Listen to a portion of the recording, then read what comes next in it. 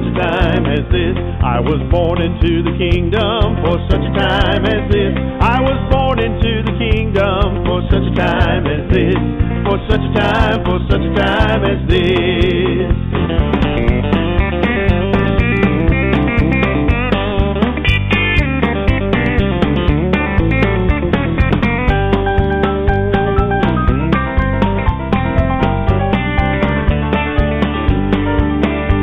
I walk each day in victory for such a time as this. I walk each day in victory for such a time as this. I walk each day in victory for such a time as this. For such a time as this. Alrighty. Howdy, everybody. How are you doing? You didn't know that I was also the singing future U.S. representative, did you? So that music is from Lanny Swaim. Lanny came to Albany, Oregon a few years ago, 2 years ago in January, and he's in ministry, and he's from, let me see, South Carolina. One of the Carolinas. Sorry, Lanny. Forgot which Carolina it is. But anyway, so he graciously let me use his music because on my business cards and in my brochure, it says, for Oregon, for America, for such a time as this. So I am here live on KRBN Radio. So I'm not only live on Facebook, we are live on the internet. And I would like to get some questions from some folks. So please, you can call in. The number is 646-721-9887. 646-721-9887. Please follow the prompt and you'll pop up in the queue. Robin will answer it. You'll pop up into the queue, and then you can ask the question. And so I will check here with my... Are you the producer or the host today? Both. Producer, co-hosting. She'll ask me some questions. Yeah, I'll grill her to death. Not to death. I have a campaign to win. Oh, okay. But I got to be careful because I'm within 3 feet of her, and she can throw stuff at me. So, this little thing, and it's backwards to you guys, says the dream is real. It has coffee. Look what happens. It has coffee in it. It's heavy. Speaking of that, do you know that this could be an assault weapon? Really? Yes. So if somebody, not I, were to do something nefarious to my good friend Robin, this would become an assault weapon. Would they then want to ban our little travel drinking containers? I'm just wondering. You never know. Anyways, give us a call, 646-721-9887. We're broadcasting live here on KRBN Internet News Talk Radio. We're simulcasting on Jo Rae's Facebook and on the KRBN Facebook page as well. So you have no excuse not to give us a call, ask her a question. Just about anything's fair game. And this is your opportunity, Jo Rae. Yeah, you guys can ask away. Ballots were put in the mail. So the first round of ballots for the Oregon primary were put in the mail yesterday, which means people start getting them today. As a candidate, I don't like vote by mail. We literally lose 2 weeks of campaign time because people can drop their ballots off, and I'm out knocking on doors. And, gee, I voted. If I would have known, I would have voted for you. Well, just vote for me, then you don't have to worry about it. And that makes life easier. See, look at Dale got his today already. That means I probably have mine today, Dale. And I ask people to make sure that they're ready to vote. Don't vote too early. I remember several years ago, I don't remember exactly what it was, but I remember there was some incident that happened with a candidate, and there were a lot of people that had sent in their ballots, and it was like this gigantic gasp that had happened, and people were going, if I had known, I would not have voted for that person. And it was too late. They didn't know, and they had already voted. So speaking of candidates, so for those of you that are not aware, Bruce Cuff, good friend of mine, pulled out of the race officially yesterday. He is on your ballots because, of course, the ballot's already printed. He had to pull out to not be on the ballot by March the 8th. Kind of give you guys a timeline. Filing deadline for this primary was March the 6th. March the 8th is the deadline to withdraw from the race. So kind of hard. But anyway, Bruce has decided to endorse Greg Waldridge. and is going to be working on behalf of Greg and helping him win the nomination. And I know we have a lot of Sam Carpenter fans, and then we've got some Newt Bueller fans. So all I ask is that whoever it is that you vote for, that you vote your values. And that's what's, to me as a candidate and as a citizen, that's what's most important. Is I like to see people vote their values and pick the candidate that you feel most closely aligns with who you are and what you want to see happen, whether it's a city election or all the way up to president. Of course, we've got 2 more years where we get to vote for President Trump again. And then he'll have another 4 years, which will be exciting. Perkins is my choice for U.S. Representative in the 4th Congressional District. Some of the things that I've been hearing out there and some of the things I want to share with you guys, people want to know the bills that I plan on sponsoring or co-sponsoring when I get to Washington, D.C. And I will, the very first bill is going to be, if it is not done by the time I get there, it will be to overturn Doe versus Bolton. Doe v. Bolton is the Supreme Court decision that came out of the state of Georgia, was taken to the Supreme Court, was decided shortly after Roe v. Wade. And what that bill did, or excuse me, what that Supreme Court decision did is allowed late-term abortions, which I think is absolutely heinous. Now, it was ostensibly to save the life of the mother. So that means after the first trimester, they could do abortions. Well, up until about a year ago, a little over a year ago, there were 6 states that allowed late-term abortions. There is now 1 state that allows not just late-term abortions, allows full-term abortions up until the moment that baby is born. And that is the state of Oregon, the state that I live in, the state that most of my friends live in.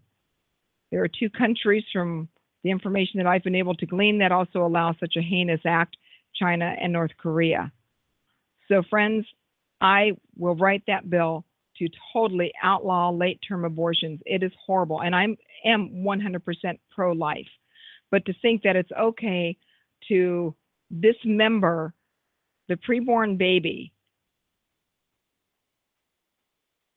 because the mother, the father, they don't like the gender, or for some other ridiculous reason, is totally unconscionable. If that pregnant woman were murdered and the baby dies, that's 2 deaths that the murderer gets charged with. But the doctors are okay and get off scot-free. Oh, and by the way, in Oregon, you don't have to be a doctor to perform an abortion. That is the first bill that I will sponsor or co-sponsor. Sorry, we're blipping in and out here. So, okay, if somebody wants to come on live and make a comment, you can type your comment here on Facebook, on the Facebook Live. You can call in at 646-721-9887, and we'll put you live on the radio, on the internet radio, on Blog Talk Radio. But if you want to say, bring me on, I think that there's a button that you can hit, and it'll alert me, and I'll bring you on live. Kevin did that the other day. What kind of questions you got, Robin? Robin always has questions. What? What's the temperature? I don't know. I can't look. My phone. It's warm. It's wonderful. 70-something. Yes, all the way from Albany just to talk about the weather. In Springfield. In it's Springfield. So different down here. Of course, it's allergy season. That's why I sound like almost like Sam Elliott right now. Well, if you're going to sound like somebody, you might as well be good looking, right? Exactly. Yeah. I mean, just remember, beef is what's for dinner. That's it. Okay, we digress. Sorry. We digress. But again, I'd like to encourage people, 646-721-9887. And Jo Rae, you're going to be on the show at least for the next couple of weeks, right? Yes, I will. We're going to get on as often as I can possibly get on. Some of it may be while I'm out driving, which we did a few years ago. That's right. I would be driving out campaigning, and it was time to call in. And so on the phone I went and called in and answered questions. And I know that somebody out there, we just went to sleep on our computers here. There we go. I know, hello, Kitty. I know somebody out there's got a question that is burning for them. Yes. And if you happen to miss the live program, in addition to being broadcast on Jo Rae's Facebook page, we're also simulcasting right now on the KRBN Facebook page. And I don't know if you know this, Jo Rae, we also have a telephone app. Ooh. So if you go to player.fm and search for KRBN, you can also listen to all the past shows there. Also on iTunes, same thing. Go to iTunes and search for KRBN. So we go back to when this station started in 2009. So any show you want to listen to, you can always contact Jo Rae. She'll give her information in just a few minutes. You can email us directly at talk@krbnradio.net. And Jo Rae, what are your contacts? So my contacts are, we have a new web address, just to make life easier, perkins4usrep.com. So you can go on to that. You can just go put that in your browser, perkins4usrep.com. That is the website. Facebook is Perkins, the number 4 Oregon. And of course, my regular Jo Rae Perkins Facebook timeline. You guys can text me, 541-979-5395. That's even in the voter guide. You can pick up the phone and call me. I received a text message earlier today from a lovely lady. She was sad to find out that she couldn't vote for me because she's in the city of Grants Pass, and the city of Grants Pass is not in the 4th Congressional District. That is in Representative Walden's 2nd Congressional District. And so she was ready to vote for me, and so she was heartbroken. I felt really bad for Miss Kathy, but she was just a sweet, sweet lady. I enjoyed talking with her. Call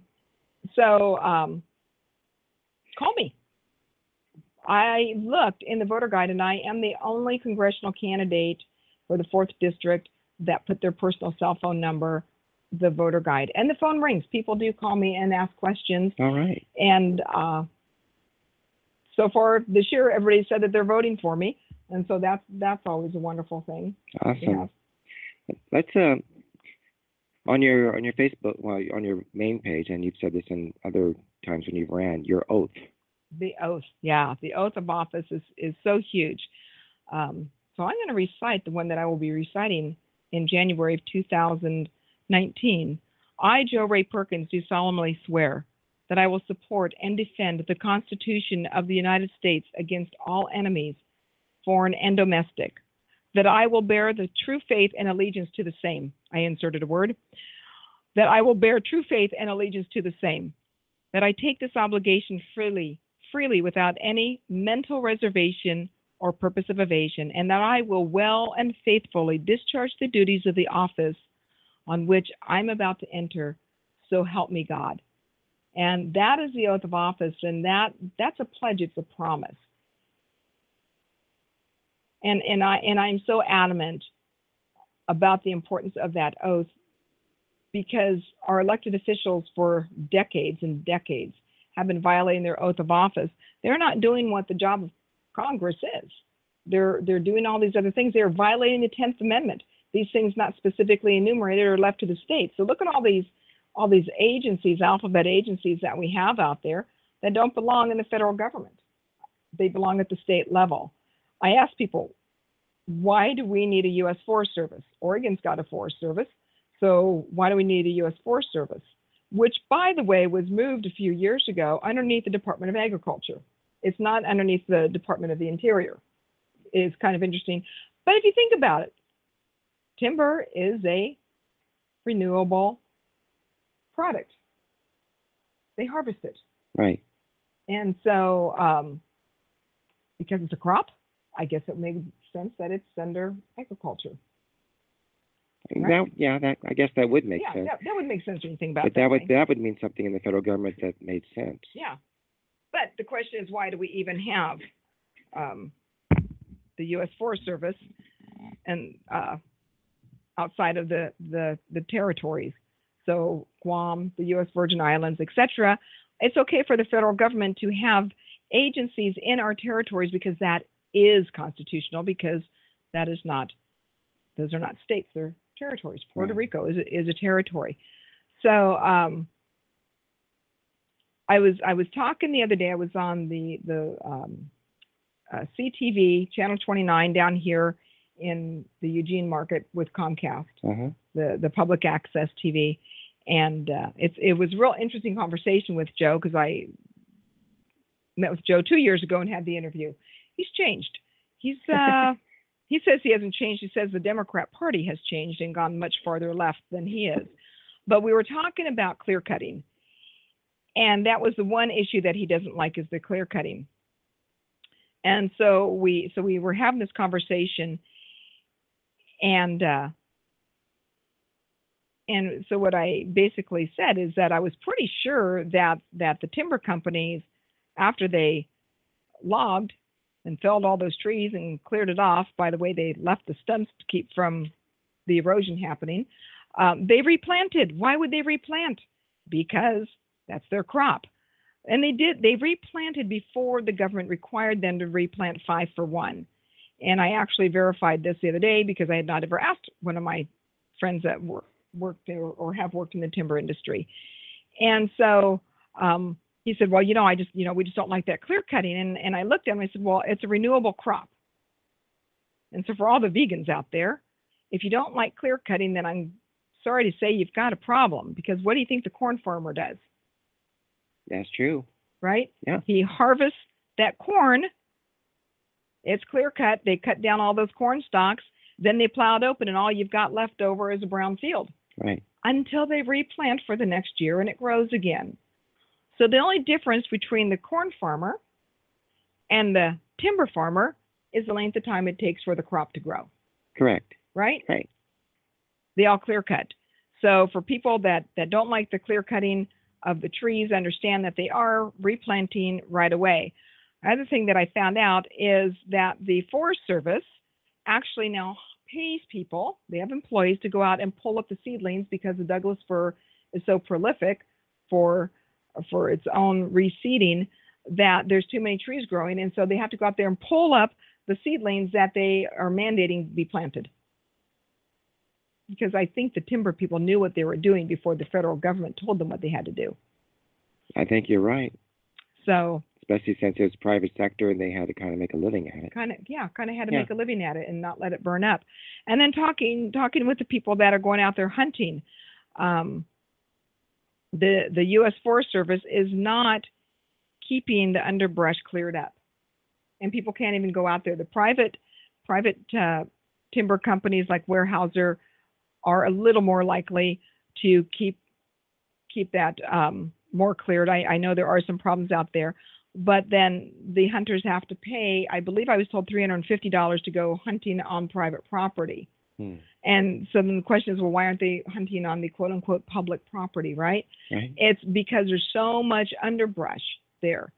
The wildlife, they need more open space. They need to be able to see where their enemies are. So they like some of the open meadows. They like some of the clearings in the woods. They don't like all that heavy underbrush. And so the deer and the elk, they're not big fans of all that brush that all the environmental people say is good. And then, of course, then a lightning strikes and it burns up. And the other reason for clear cutting, too, is that it gets rid of some of the old garbage that rots and creates disease. And so, you're right. And but that's the benefit of the fires, is it kills all those beetles that were in the. That's true. In the trees, and but I would rather us cut the timber before it gets disease infested. I am still looking for some questions. You can call in at 646-721-9887. 646-721-9887. Correct. And when you do, you'll hear a little recording. They'll just ask you to press 1 if you would like to speak with Jo Rae. I will answer the phone, take your first name, very simple. Or you can actually call in and just listen. And if you decide on that number, if you decide you do want to talk to Jo Rae, just press 1 and it'll come up on my board and I'll say hi and you'll be live on the air.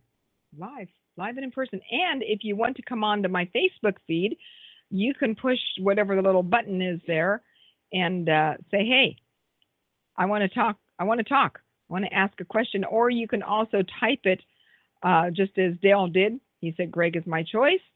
And I got mine today, which was his ballot. Oh, there go the screens again. We got to wake them up. Wake up over there, guys. We're not doing anything on the keyboard. So I'm just scrolling through here to see who all all we've had in here. The Facebook live feed is really strange. Hello, Doug. Hello, Michelle. It's really strange because it'll say just a couple people watching. There's a lot more people on, and so it's really weird. So last night, Doug and I were in Corvallis. Doug is working on our social media side. Great volunteer. He's an Army vet, young man, 32 years old. Welcome to the team, Doug. So excited to have him. And anyway, so the event that I went to and that Doug joined me at was the League of Women Voters. Now, the League of Women Voters, they claim that they are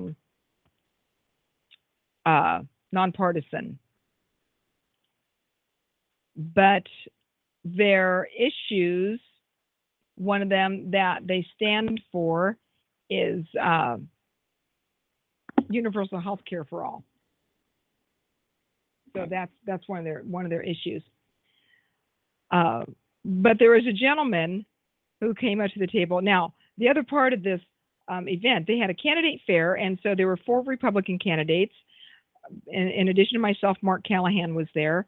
And then David, I don't remember his last name because it's an S, he's running for governor. He was at the forum, the Benton County Republican Party, Republican Women's Forum Monday night. And Jeff Smith is also one of the Republican, thank you, Doug, one of the the Republican candidates, and he was there. So there's just the 4 Republicans. But they also were having a candidate forum for the Benton County Commissioners. Well, they were all Democrats. So there were people there to come to the forum because they wanted to hear from the candidates so they would know who to vote for. And then there were a few other Democrat candidates that were there. So and Doug. So we had Doug, and so there are five Republicans in the room that I'm aware of. I don't think there were any other Republicans at all, which was interesting. But that's okay. I like to hear other people's views. It's a good thing. So this one gentleman, his name is Greg. We'll call him Mr. P because he told me he's a progressive. So we shall refer to Greg as Mr. P, and I wrote about it last night. But he goes, well, I'm a progressive, so I don't think that we're going to find anything to agree on. And so I said, well, Greg, let me ask you a question. What is your take on term limits? Thank you very much, Michelle, for the question. My take on term limits. Several years ago, if you had asked me about term limits, I would have said we have them. It's called vote them out. That was several years ago. It is clear that we need to get a constitutional amendment on the U.S. Constitution to institute term limits. And I believe 12 years is more than enough time.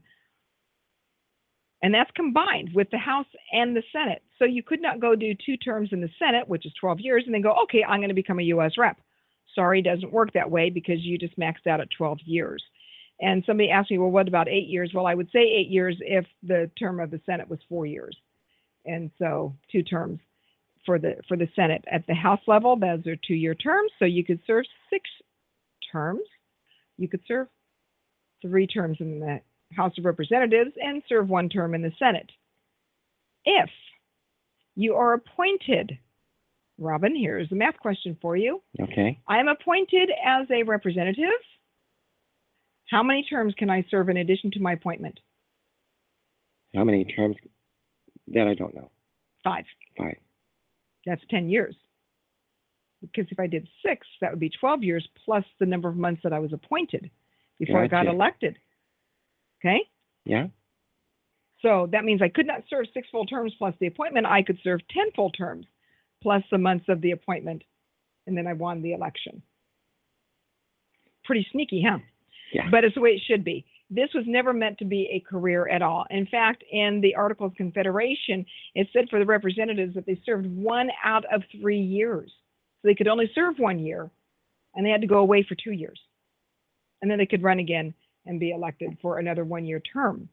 And so here we have 2-year terms, which I'm going to presume, because I've not read all of the founding fathers' documentation on this, that they presume that you would not be there for, oh gosh, I don't know, the incumbent that I'm going to defeat. He just started his 32nd year. Oh my gosh. Well, the other thing that, and this gets me, is that how many people do you know in D.C. that are not millionaires that are representatives of some sort? Trey Gowdy. So I like, know one. I like Trey. And Trey's retiring. Yeah. New phase of his life, which is fine. And so then sorry, people on the radio, I paused because my Facebook went offline for a second. The question is, how did they become millionaires? Right. If they weren't already millionaires when they got there. John, I'll answer your question in just a moment. It's because they knew of the bills that they were going to be passing that were going to benefit certain industry, and so they would buy those stocks. This is insider trading at the top level, friends. They would buy stock in those companies or buy mutual funds that were buying stock in those companies, and they benefited because they knew that they were going to pass a bill that was going to be in the favor of a certain industry. I used to be a financial advisor. I had 6 different investment licenses, a 6, a 7, a 63, a 57. I could do stocks, bonds, mutual funds, fixed and variable annuities. I had my insurance licensing. If I were to say to Robin, hey, by the way, the XYZ Corporation, they're getting ready to have their initial public offering, and the person standing next to or 5 feet away hears that conversation, and they go out and they buy that stock in XYZ. Orange is the new black. I can go to prison, or I could have, because I was licensed. Just like Martha Stewart. Just like when she went to jail for lying, but same thing, right? Right. But yet our elected representatives, they could buy this stock, and that was wrong. Now, there was a rule that was passed a few years ago, right. But it's not a law, it's a rule, and so they could violate it, and it's wrong. And so that's how so many of them have become millionaires, is by doing what they shouldn't be doing. People want to know, oh gosh, Jo Rae, you're going to become a millionaire when you leave. The only money that I'm going to have is the money that I save from my salary. That's it. And if I invest, it's going to be well, you kind of have to something I'm not going to be voting on, but you kind of have to ask yourself the question: is like the president now gets what, $450,000 a year? Yes. And so outside of the benefits, if the representatives get $450 or a little bit less, the representatives get $174. $174. Then you got to ask yourself, how did they get the rest of the money? Where does it come from? Because you would think also the gift tax or gift rules, that you can only gift. I mean, like in private business, you can only gift what, $25 at most, if even that. Most of businesses now it's $50. $50. You can receive a gift of $50 from somebody. Right. If the company, oh shoot, it's not even here. Darn it, I want to look something up and I don't have it. If the company allows it, not all companies will allow that. Right. To receive the gift. So if somebody's becoming millionaire with that, sometimes you got to just kind of ask if it's above board. Yep. Is it above board? Yes. Hello, Jeff. Hello, Wesley. Okay, so John is asking a question. What is your stance on recreational mining that the state is pretty much shut down? And John, I think was it you that sent me that question the other day? So my first question is the state shutting down the mining because of a mandate from the federal government? So that's question number one. And if that is the case, then the federal government needs to back off because it's not their jurisdiction. I don't care if it's in federal lands, because that's unconstitutional unless they have legally purchased that land by the consent of the legislature, and it is for ports, forts, and other needful buildings and arsenals. Last time that I drove through the Siuslaw National Forest or the Willamette National Forest, I did not notice any ports. Oh, wait a minute, they're not on the coast. I did not notice any forts. I did not notice any needful buildings. I did not notice any stockpiling of arsenals. So pretty much makes that unconstitutional. But if the federal government probably through the DEQ or the EPA, is mandating that no, you cannot do this mining because it's going to, we'll presume that you're gold mining in the river, cause some turbidity, and that's not good for the fishies, then that's not their job. That's up to the state to do that. And so now we're going to presume that it's not the environmentalists and the DEQ and the EPA telling the state that they need to stop this. Now we have a state issue. And that's where we've got to get some constitutional Republicans elected in the state of Oregon, along with a Republican governor. It is crucial.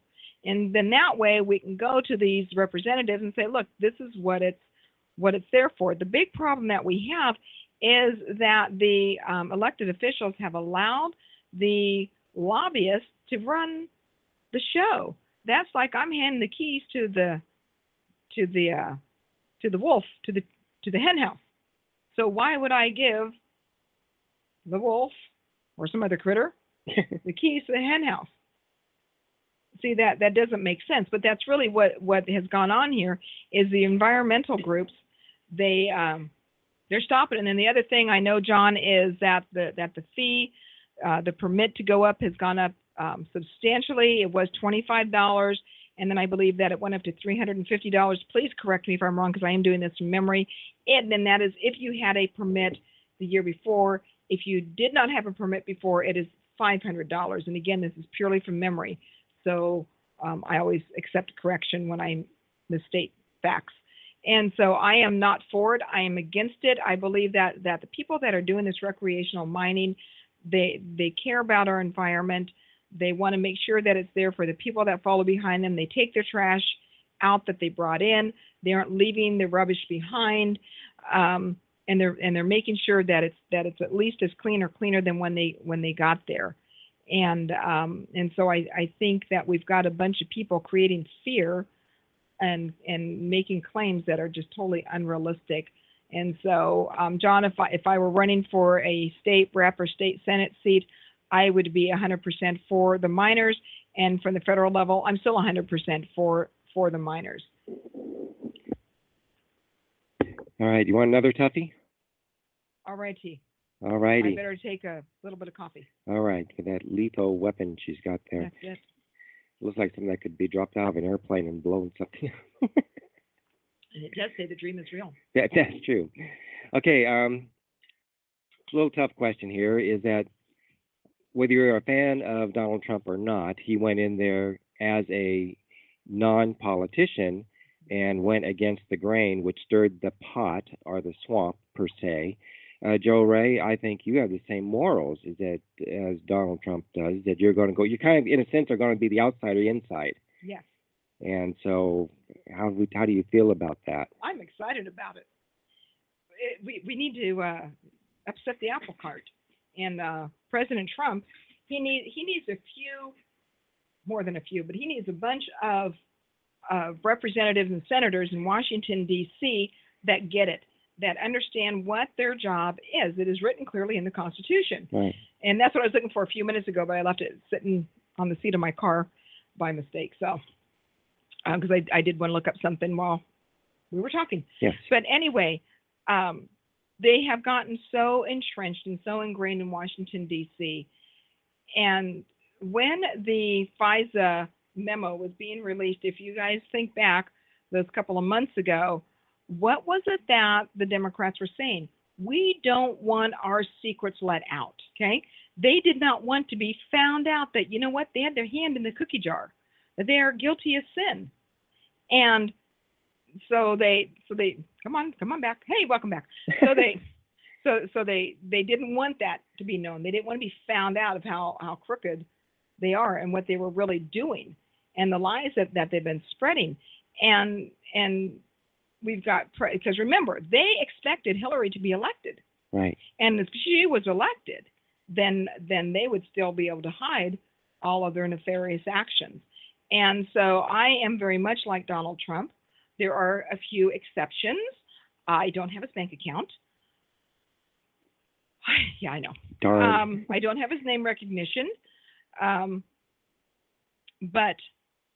I have a very similar attitude. In fact, when Donald Trump did his acceptance speech in July of 2016 in Cleveland at the convention, at the RNC convention, I looked at George. We're sitting in our living room in Albany. Come back. And I said, who gave Donald Trump my campaign brochure? He's reading it. And these are the same issues I've been running on since I started with the U.S. Senate in 2013. Right. So they were the same issues. And he's reading these. And then he starts talking about the Johnson Amendment. Well, the Johnson Amendment is not and was not in my brochure, still isn't. I kind of ran out of room. But the Johnson Amendment, I'll explain what that is, but then he said we're going to do away with the Johnson Amendment. But I was out campaigning saying, and I will write a bill to do away with the Johnson Amendment. Now, for those of you that do not know what that is, when LBJ, then Senator Lyndon Baines Johnson, was running for re-election in Texas, there were pastors in many churches around the state telling their parishioners, do not vote for this man, he is evil. Huh. So he goes back to D.C. and says, we need to put something in a bill to stop this from happening because these preachers are telling their people, don't vote for me because I'm evil. So it became known as the Johnson Amendment. And what it did is it said any 501c3 corporation, which the majority of churches are 501c3s, and then there's some other nonprofit organizations as well that are 501c3s. If they promote a political candidate or they denigrate a political candidate, they could lose their tax-exempt status. Right. Okay? Well, what ended up happening is it went from the churches telling people not to vote for certain candidates to they didn't even talk about the moral issues of the day and explain to them why these are bad, because it got it devolved. It just got worse to where then it was that total separation of church and state. Don't mix politics and religion. And so anyway, the Johnson Amendment is a violation of both the First Amendment in two places: freedom of speech and freedom of religion. And so that's the Johnson Amendment. So that's what President Trump was talking about. And I'm sitting in my living room just shocked, going, really? So that's how aligned I am with President Trump, is we've got to secure our borders. We need a strong military. We need to make sure that our veterans are taken care of. And I'm going to come back to that issue in a moment. We need a balanced budget amendment with no new taxes. The incumbent wants a balanced budget amendment, and is on his website, but he wants, well, he's silent on it. I did read it. He does not state, but I have heard through the political grapevines that he would do it with taxes. No new taxes for a balanced budget amendment. And I'm sorry, I'm running through my brochure in my mind, and I don't even need to do that. She's got it right here. I have it right here. All righty. I know I should have all the stuff memorized, but every now and then. Okay. Oh, the federal lands, which I talked about. Article 1, Section 8, Clause 17 of the U.S. Constitution. So that's there. Foreign policy, stand by our allies, especially Israel, and move the embassy to Jerusalem. It is in my campaign brochure. It's been in my campaign brochure since 2013. And what is happening? President Trump is moving the embassy to Jerusalem. And the building is already built, which is awesome. It's already built. They just finished it. All right. It was for the consulate, but they're doing a little bit of retrofitting for the embassy. Gun rights and gun ownership. I support the Second Amendment as it's written, and I'm going to come back to that in a moment. The national debt. It is time that we stop wasting money. And that ties in with the balanced budget amendment, and it ties in with the role of government. Of the federal government with the Constitution. And I use this example, and it's probably not in there, but it's pretty darn similar to a bunch of stuff that's in there. It is not the job of the federal government to fund some organization to study the mating habits of the tsetse fly. Sorry, it's not in there. Please show me where that is in there, whether it's the tsetse fly or the spotted leopard.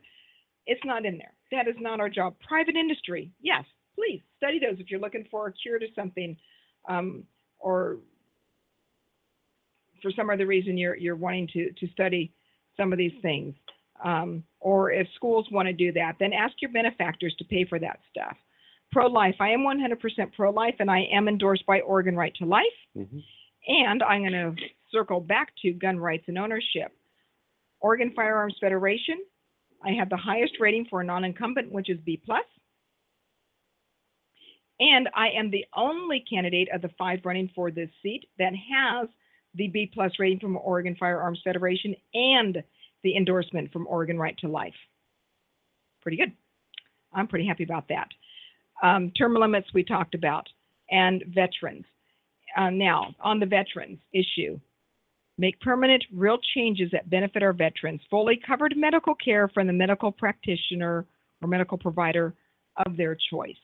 Exactly. And I know that they've got Veterans Choice, but for those of you who don't understand how it works, and this is what veterans have told me, is they call a phone number, some toll-free number somewhere in the Midwest, from what I understand, and those operators get their information. And I talked to one veteran. He said, yeah, they said they would get back to me in 10 days, not 10 minutes, in 10 days. He said, that's if you're lucky. Yeah. And then they schedule an appointment for you, and it might not even be convenient to where you are, because they don't know that unless they're looking at a Google map or some other online map.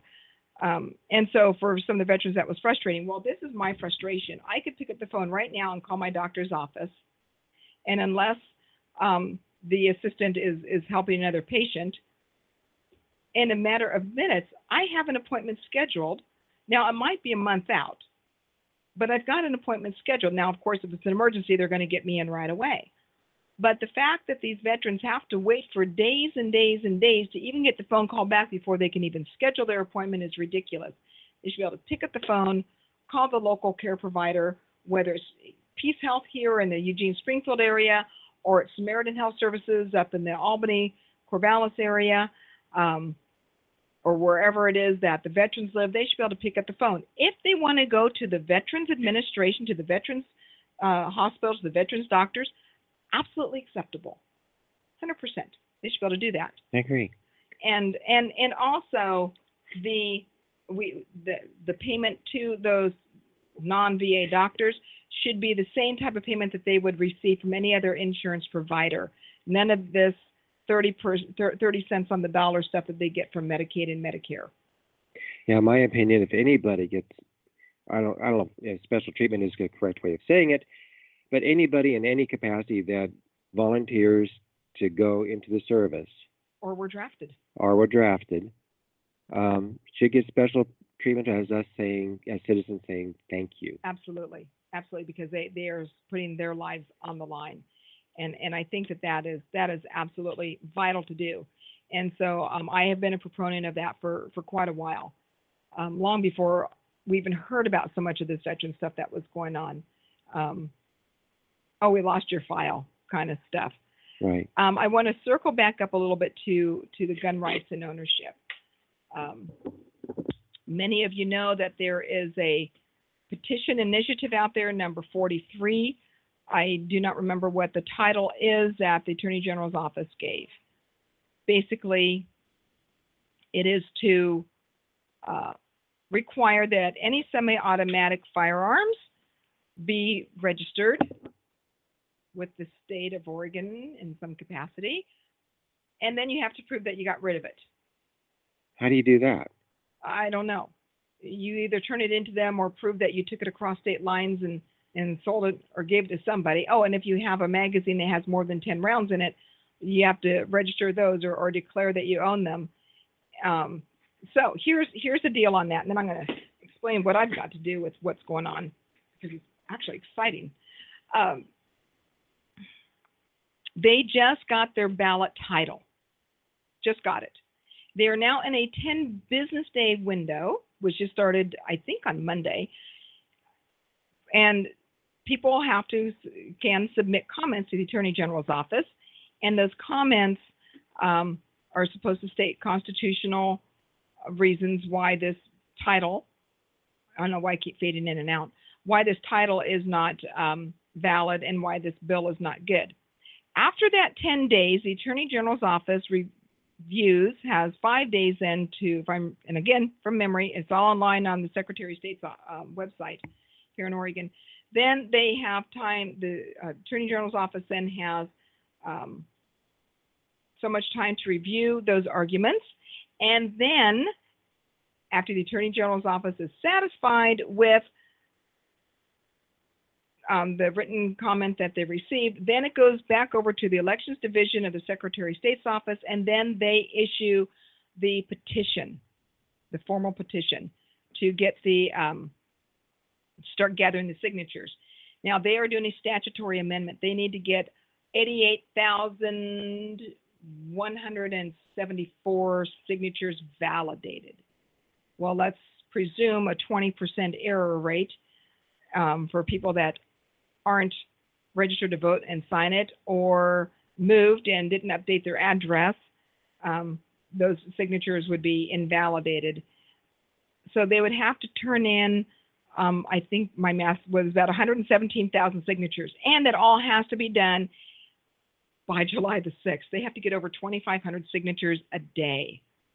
So please don't be stressing out, because the likelihood of them getting 2,500 signatures a day is pretty slim. Now, a few weeks ago, there was a meeting down here that Derek LeBlanc put on, and after the meeting, I was on Facebook on one of the pages and was reading some of the comments, and I said, then we need a counterattack.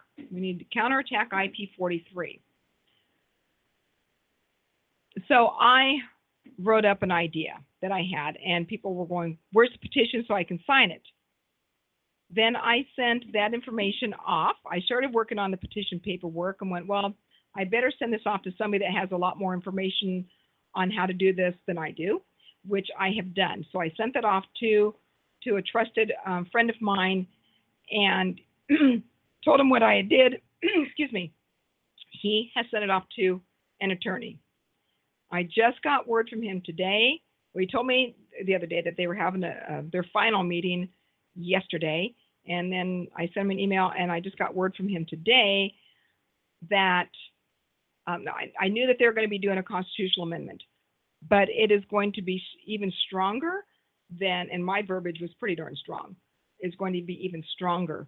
And so I'm going to leave you guys with that. But when people want to know where does Jo Rae Perkins stand on gun rights, I'm the only candidate who wrote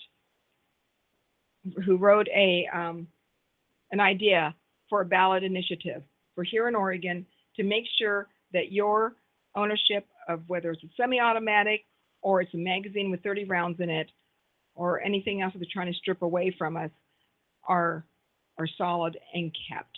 And there's no other candidate that did that. So it's pretty amazing. Yeah. I was blown away that I did that, but that's just who I am. I step up to the plate.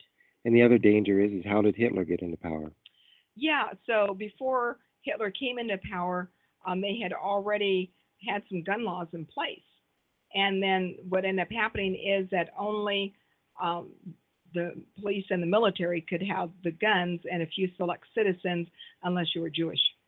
Exactly. And so then from that, well, we all know what happened after that. Well, and England also has some pretty strict gun laws. Now I guess they're going to restrict knives because it just isn't working. Yeah, because they're now stabbing people. Somebody that is, and they're using vehicles, somebody that is bent on causing death and destruction and mayhem, they're going to find something. It's not the inanimate object. We all know. You guys know that I'm preaching to the choir. But I have an idea that I'm going to share with you guys in a moment. So question has come across, what about teachers with guns in schools? Why do we have gun-free zones? You know, that's like saying, hello, the bank door is open, it's unlocked, nobody's here. Come on in, walk in the vault and walk out with the money, only worse, because they're these people, again, that are bent on causing mayhem are killing people, and we know that, and we don't want to see that, and which is just going to tie in a little bit to what I want to say next. But I don't have a problem with teachers with guns. I believe that they need to be 100% fully vetted. One of my grandsons going, I don't want to have some of my teachers, I don't want them to have guns because they're burned out. They're fried. They're mentally fried. Right. And so they would need to be just thoroughly vetted, make sure that they are emotionally stable enough to have a gun. And I have another friend whose mother was a teacher, and she said to me, I wouldn't want my mother to have a gun. So, so this would be for those who want to have a firearm, and that are well vetted and trained, and go through regular refresher courses, etc. Go out on the field and do some target practice. And the exercise that the police go through, in a sense, Yes. for handling an active shooter situation. Correct. And I think that's important, and that's going to stop some of it. In the meantime, what do we do about the people that are concerned about guns? Well, this is, so the bill that I wrote is actually, or that I proposed, that is most likely very nicely refined, which I'm looking forward to seeing. That's phase 2. Phase 1. What are we going to do in the interim? What I'd love to do is get together about 30, maybe 50 people from around the state and do some persuasion training, and bring in an expert, but if we need to. But this is the scenario that I envision, is talking to, now remember, the bill that the people behind the bill, not the people at the top, but the people on the ground, it's Mothers Against, I don't remember something, but it's mothers. That's the whole point. When those of us who are more conservative talk to those who are more liberal, we need to remember most of us start with a logical thought. Our friends on the other side start with their emotions first. So their emotions lead a lot of what they do, and sometimes logic will come into play.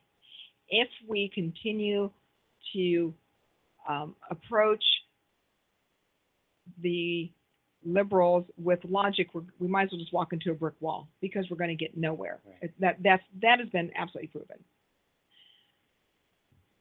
So that means they're not going to come our way. We need to go their way with using emotions. Okay? And this is so simple. Okay, so Robin? Yes. You get to do a little role playing with me, if you will. Okay. Alrighty. You are one of these people who thinks that guns are bad, especially semi-automatics, because you call them assault rifles because you don't know any better, right? Right. Okay. Exactly. So, Robin, I'm going to ask you a question here. You want to see the...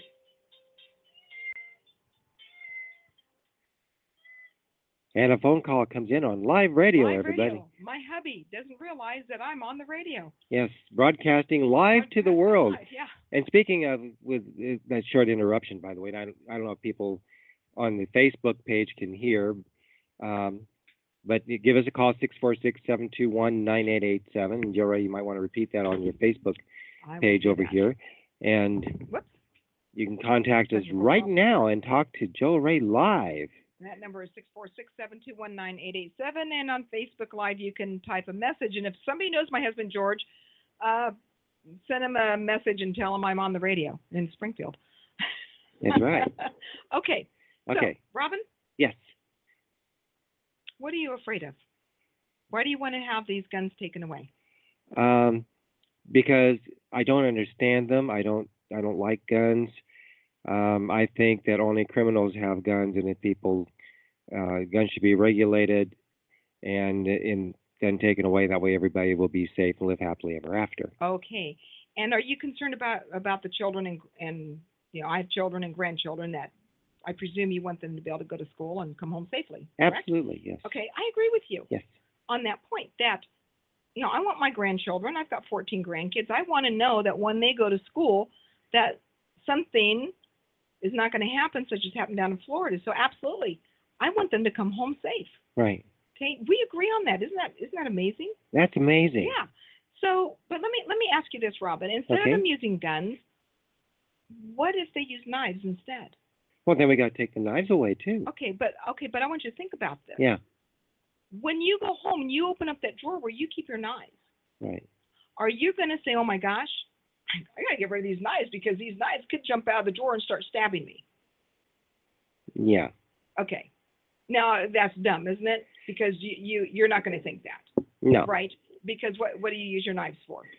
Cutting food. Cutting food, right? Right. So they're handy implements, but they're an inanimate object, right? Right. The knives cannot do anything without me or Right. you holding them, right? Okay. Neither can the gun. Exactly. See, the gun is an inanimate object. So that gun is not going to jump into my hand and start firing or firing on its own because it has to have a person operating it. Now, I understand that you want to keep the children safe, right? You want to feel safe. Well, here's the question.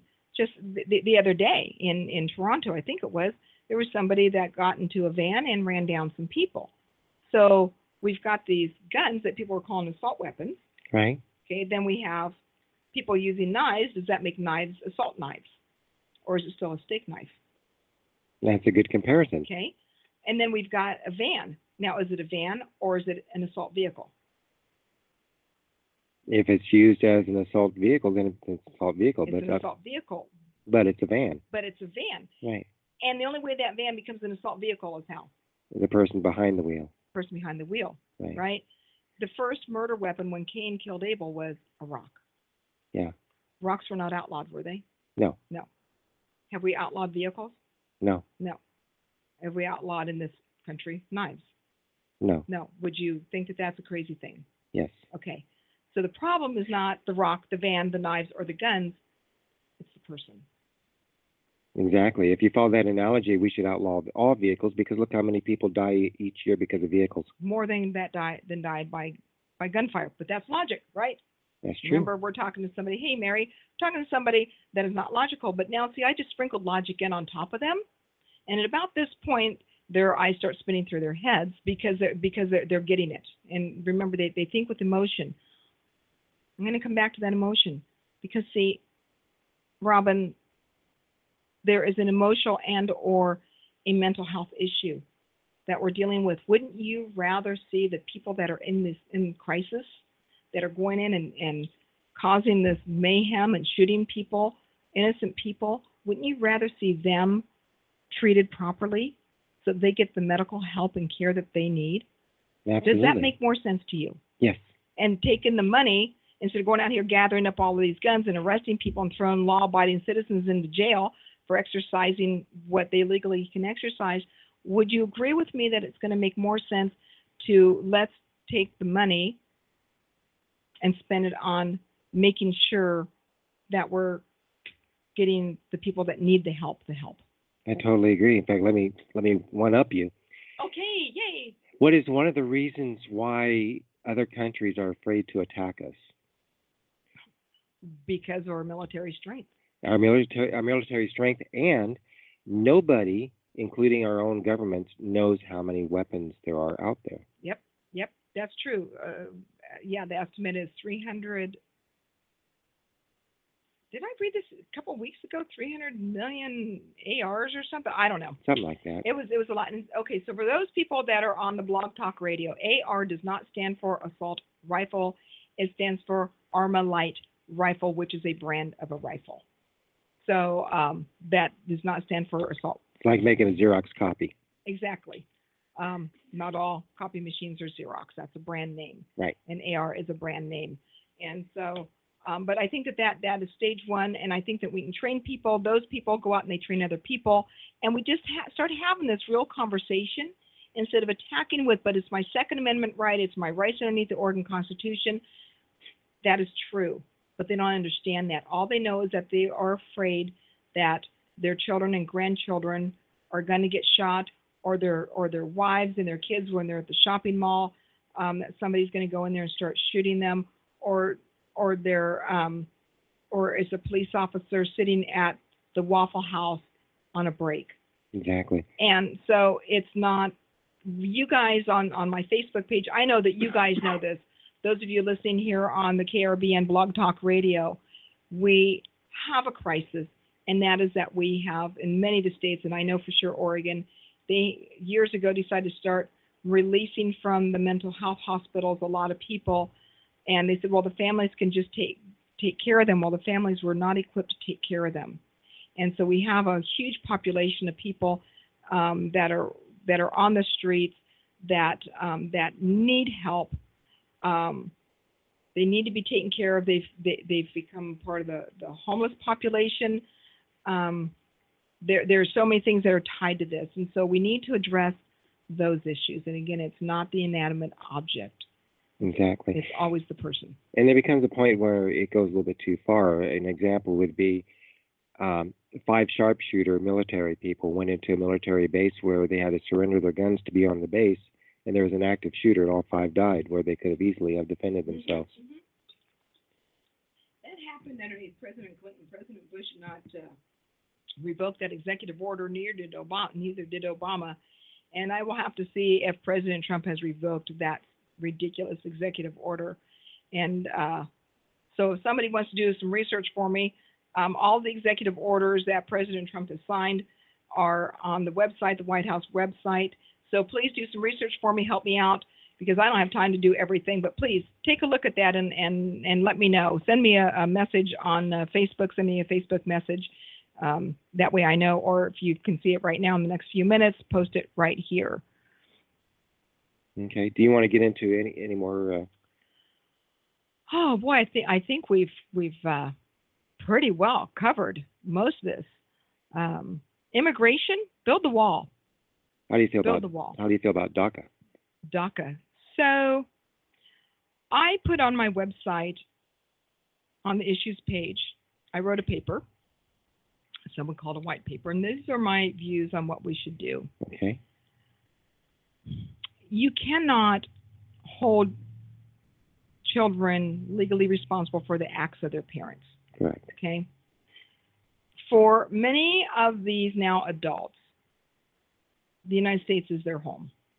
Right. This is where they identify. They identify as being Americans.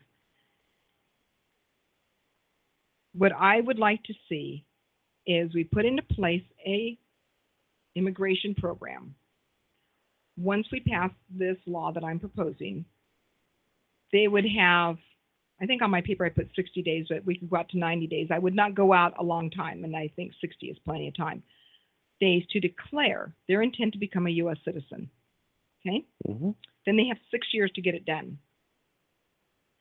Now, in that time frame, while they are working on becoming U.S. citizens, they could, can't do that on my phone because I will lose you, but we'll do it for you. Thank you, Mary. In that time frame, they do not get any federal assistance, no HUD, no food stamps, no federal student loans, none of that. Right. Now, at the state level, if at the state level they want to do that, or there's an organization, a nonprofit, or some other group that wants to help them out, that's up to them, but no federal dollars. Then I would also want to have set up where they could start making payments towards their fee of becoming a U.S. citizen, which is $725 right now. And that would be irrevocable, by the way, so they start making these payments, and that way that $725 is locked in. And so if it goes up, then it would be locked in for them. If something happens and they get deported, we do not give them back their money.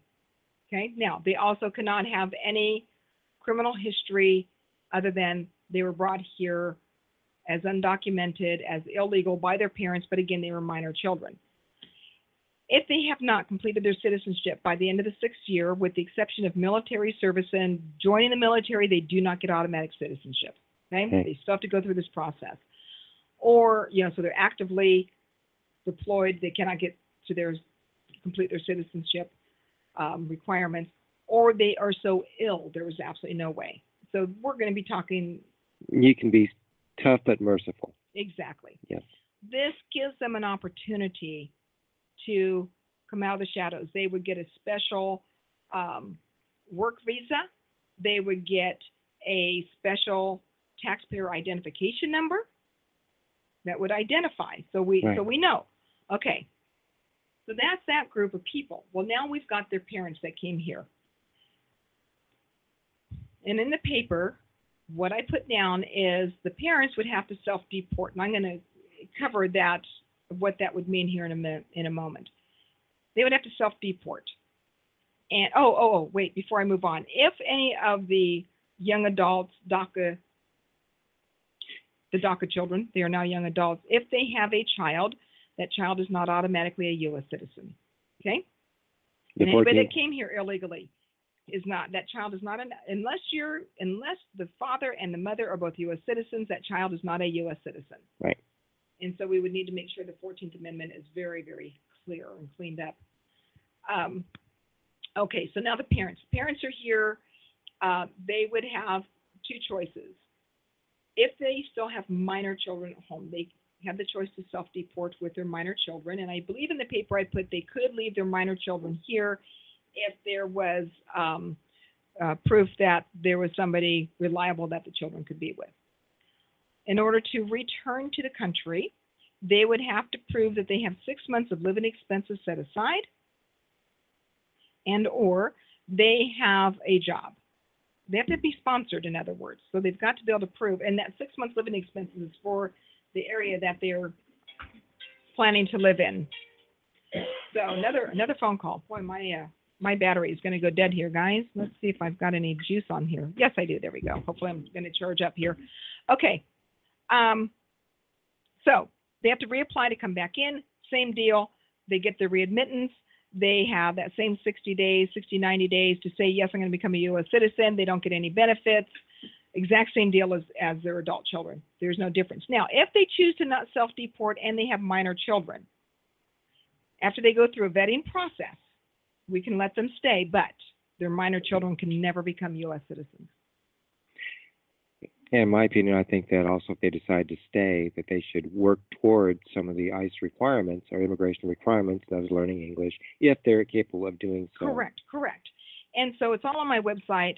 You can go to perkinsforusrep.com and read the white paper. And there's actually a place that you can comment.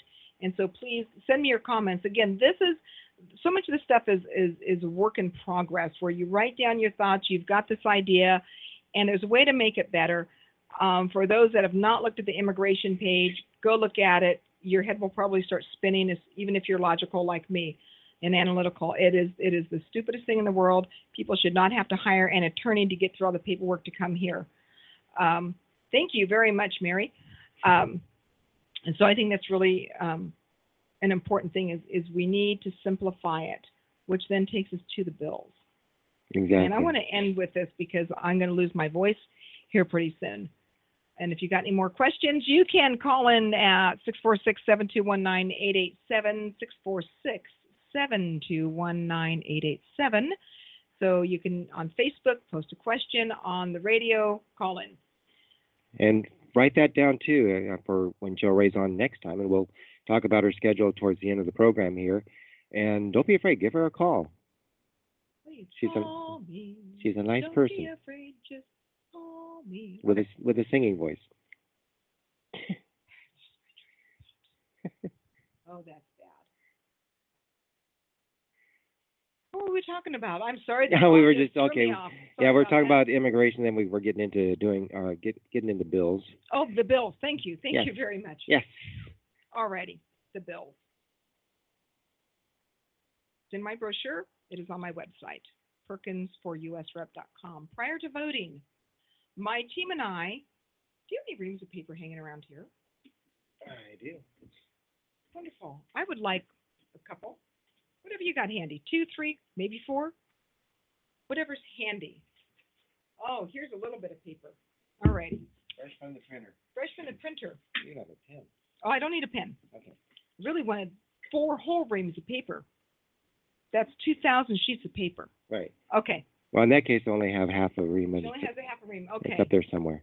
This is about 50 pages already. That's about 2,000 sheets of paper, okay? The omnibus bill was over 2,000 sheets of paper. They were giving it to them after midnight. They were going to vote at 8 o'clock in the morning. I would have been an automatic no. And I thought that... and Obamacare was the same thing. Exactly. I thought that they had... It has to go through a process. And, I mean, I don't want to take too much away from Jo Rae, but going back to Obamacare real quick, as she said, it's thrown out there. People were saying it's 2,000 pages. They don't have time to read it. It takes 2 days and 2 lawyers, to quote John Converse, that should there should be a process before any bill that goes through, that there has to be a minimum time, my opinion, To read it. to read it. Well, it shouldn't be that complicated anyway, and I'd like to know who these two lawyers are that can read 2,000 pages in 2 days. Exactly, and the fact that it's irresponsible to vote for it if you haven't read You it. don't know what's in it.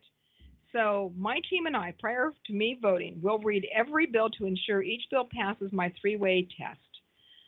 If the bill fails any part of the test, it's an automatic no. Okay? Right. Now, how far do we need to read the bill? We read the bill until it hits one of these stopping points. And the stopping points are, is the bill aligned with the original intent of the U.S. Constitution, the amendments to the Bill of Rights? Okay? Has to be constitutional. Right. If the staff is reading, and they'll each have a section to read of the bill, so we could get through 2,000 pages in a couple of days because it's going to be split up. If any of the staff hits that stopping point, it's like stop, research, verify, aha, doesn't meet with it.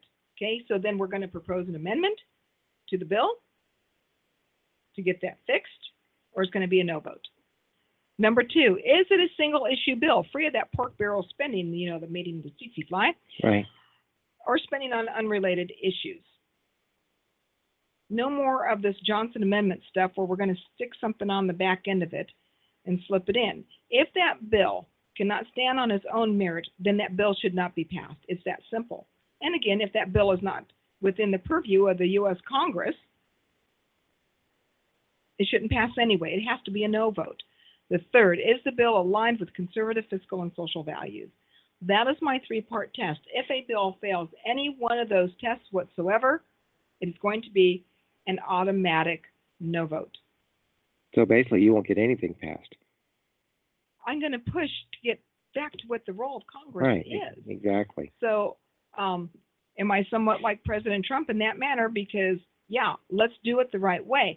But one of the things that people forget is the way that our founding fathers set up our government. It was to be slow and deliberate. It was not supposed to be running at warp speed. Hello, Scott. But it's interesting because President Trump runs at warp speed, and he's making their heads spin back there because they've never seen a president work as much as he does. And so that's kind of a breath of fresh air. But the things that he's doing are good things. I'm not a big fan of executive orders because I'm concerned of, and they have been abused in the past, but a president sometimes has to go to the executive orders because things need to be done and the Congress is not doing their job and they're throwing up brick walls. And so we need to, sorry, somebody just sent me a message and I was looking to see if it was something I needed to see here. So, oh my gosh, where'd you guys go? Come back. There you are. Anyway, sorry. Technology, yeah, it just popped up on my screen there. So that's my promise with the bills. And I'm going to stick to that promise because I think it's important. Have you heard about the environmentalist one? Yes, I have. And there was actually, Mary Tucker asked on Facebook, have you heard about the environmentalists wanting to remove our Snake River dams for the salmon? Yes, I have. And there was a bill that has been written by a representative from Washington, and I believe the other one is from Idaho. And so there's now a bill written, and it's going to stop that from happening, from them tearing out the dam, because they want to continue doing the research. And in the bill, it said to continue and make sure for until 2022 to make sure that they have checked all of these issues going on. Because the environmentalists are concerned about the depletion of the wild salmon runs. And so here's the thing, is the fishermen, the people that fish for a living, they're not going to fish the ocean to where we don't have salmon anymore or flounder or whatever other fish out there. Sorry, guys, I don't eat fish. I don't eat fish, and I don't eat pork, okay? So just so you know. So when it comes to fish, I don't know what kind of fish there are that are out there that people eat because it's just not my thing. And I used to eat trout as a kid. Went trout fishing with my dad. I know it's very, very fishy and lots of bones in it, but I'm not into the swine. I do not eat the swine, the swine. The swine. Swine. I don't eat that either. Anyway, I digress. This is what happens because I'm getting really tired because I've been driving in the sun earlier today, which is always fun.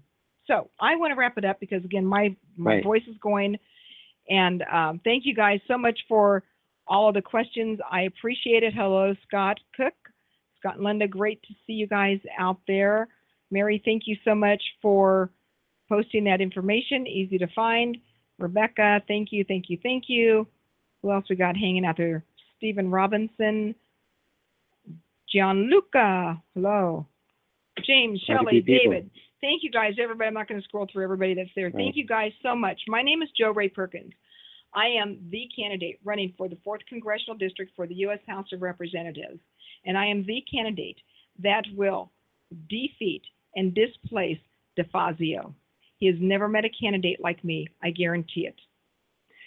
So, again, Jo Rae will be back on the program coming up again. And also, where else are you going to be? So, tomorrow night, I am going to be on a Twitter Q&A. Douglas, what is it? Doug Blanchard, if you're still on, post it, please. And I saw him post something about Twitter a little bit ago, I think. Okay, follow on Twitter at Perkins for Oregon. So, Doug, if you're still there, please put that on here, what that organization is called. Red State One at a Time, something like that. So they're doing a Twitter Q&A. And so that's going to be interesting. And I am going to attempt to live feed that. It'll be interesting because it's all done by typing. And so there'll be some interesting starts and stops while I'm going through the questions and then typing out the answers. So that's going to be an interesting exercise. We'll see how many, we're going to see how many levels my brain can work on simultaneously. Sunday, I am going to be in Brookings. I'm going to be at the Three Pers meeting. So I will see all of you guys there. And then there is a meet and greet that Ilona and Raylene have put together at 12:30 down in Brookings. And I believe that is on my Facebook page. If it's not there, it will be there. So if you're down in the Southern Oregon coastal area, please come to the meet and greet. Please tell those that you know that I'm going to be down there. I am going to be driving out through, oh gosh, I don't even know what that highway is. Is that 99? Anyway, I'm going to be driving out through Cave Junction and dipping into California, coming up into Brookings. On Sunday morning, I've got my first meeting at 4 o'clock in the afternoon in Brookings. And then I will be coming back out through Highway 38. Is that 38? It might not be. Back through Coquille and back up over to the I-5 up to Roseburg. So I'll be out through the Camas Valley. And so that is what is on the schedule. Tomorrow is Friday, the last that I checked. Am I correct?